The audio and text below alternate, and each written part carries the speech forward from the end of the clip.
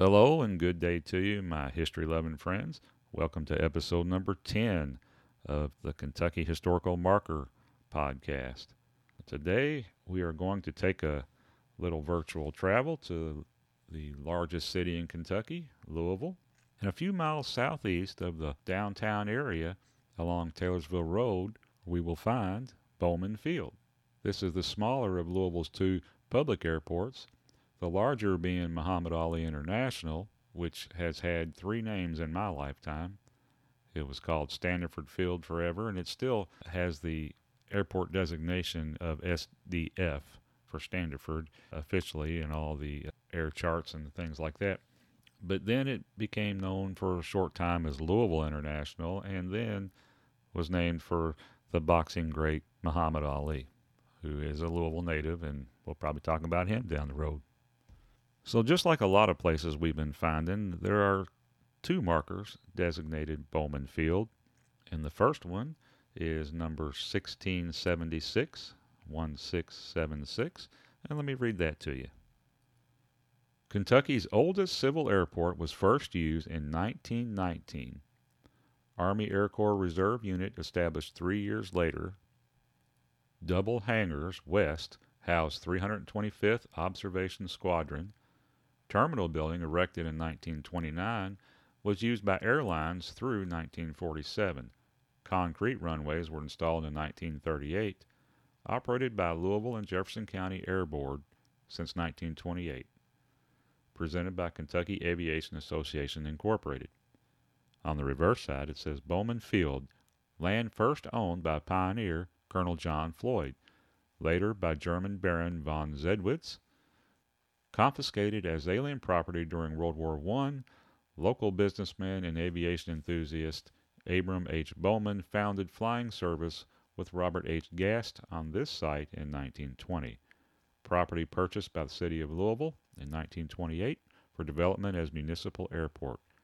Presented by Kentucky Aviation Association Incorporated. Now the second marker is labeled Bowman Field East, and it is marker number 1901, 1901. It's located at Sydney Park Street near the corner of Cannons Lane in Louisville. And it reads, the east side of Bowman Field Airport was expanded in 1940 to become the Bowman Field Air Base. It was a training facility with 124 buildings used by the U.S. Army Air Force throughout World War II. One hangar survives. Bowman Field was first used to train bomber crews and later was assigned to the 1st Troop Carrier Command, presented by the WW2 Flight Nurses Association Incorporated.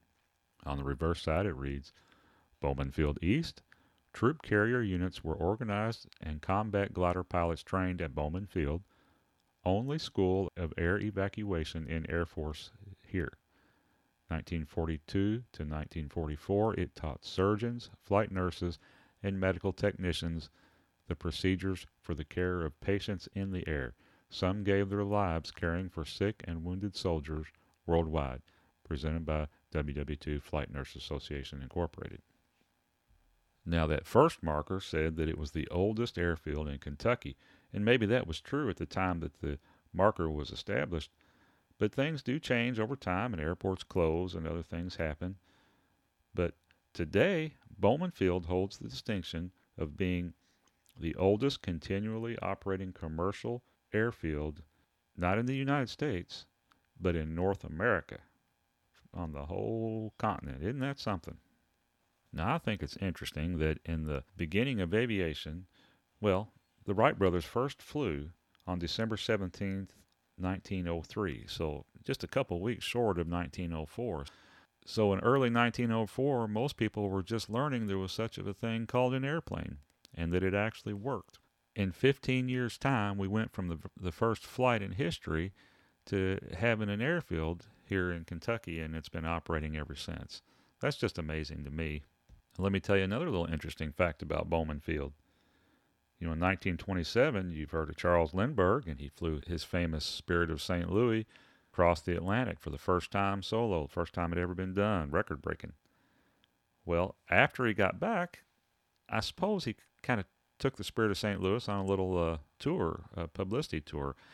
I'm not really sure about everywhere he went, but I do know that he did come and land at Bowman Field in Louisville, where throngs of people came out to celebrate the famous aviator and rejoice in the accomplishment that he made.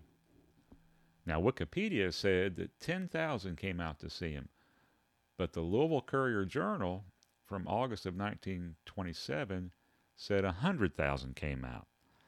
Now, that's quite a difference, and I don't have any idea which is closer to the truth, but whatever the case, it was quite a popular event. In episode 8, we talked about the gold vault from Fort Knox, and we briefly mentioned the movie Goldfinger, the James Bond movie. Well, here's another little tidbit for you. Did you know that part of that movie was actually filmed at Bowman Field? It's been a minute or two since I've seen the movie, but I think there were some scenes involving a flying circus or acrobatic team or something, and I believe those were the scenes that were filmed at Bowman Field. So that's interesting. Now today, Bowman Field is mostly used for private planes, and also if you're going to take lessons to fly anywhere around Louisville, that's where you'll go. There's a couple of pilot training schools there. In fact, I took 3 lessons myself many years ago, but due to the expense, was more than I could afford at the time, but it's still a dream of mine, and so maybe one of these days I'll do it. So if you're driving through Louisville, either on I-64 or I-264, there's a good chance you're going to see a small Cessna or a small Piper or something like that flying low, and chances are it's either in a holding pattern waiting to land or has just taken off from the oldest airport on the continent. It's little things like that that make me love Kentucky history so much and makes me want to share it with you on this podcast. So I hope you enjoyed this episode, and until next time, may God bless you fine folks, and I'll see you later.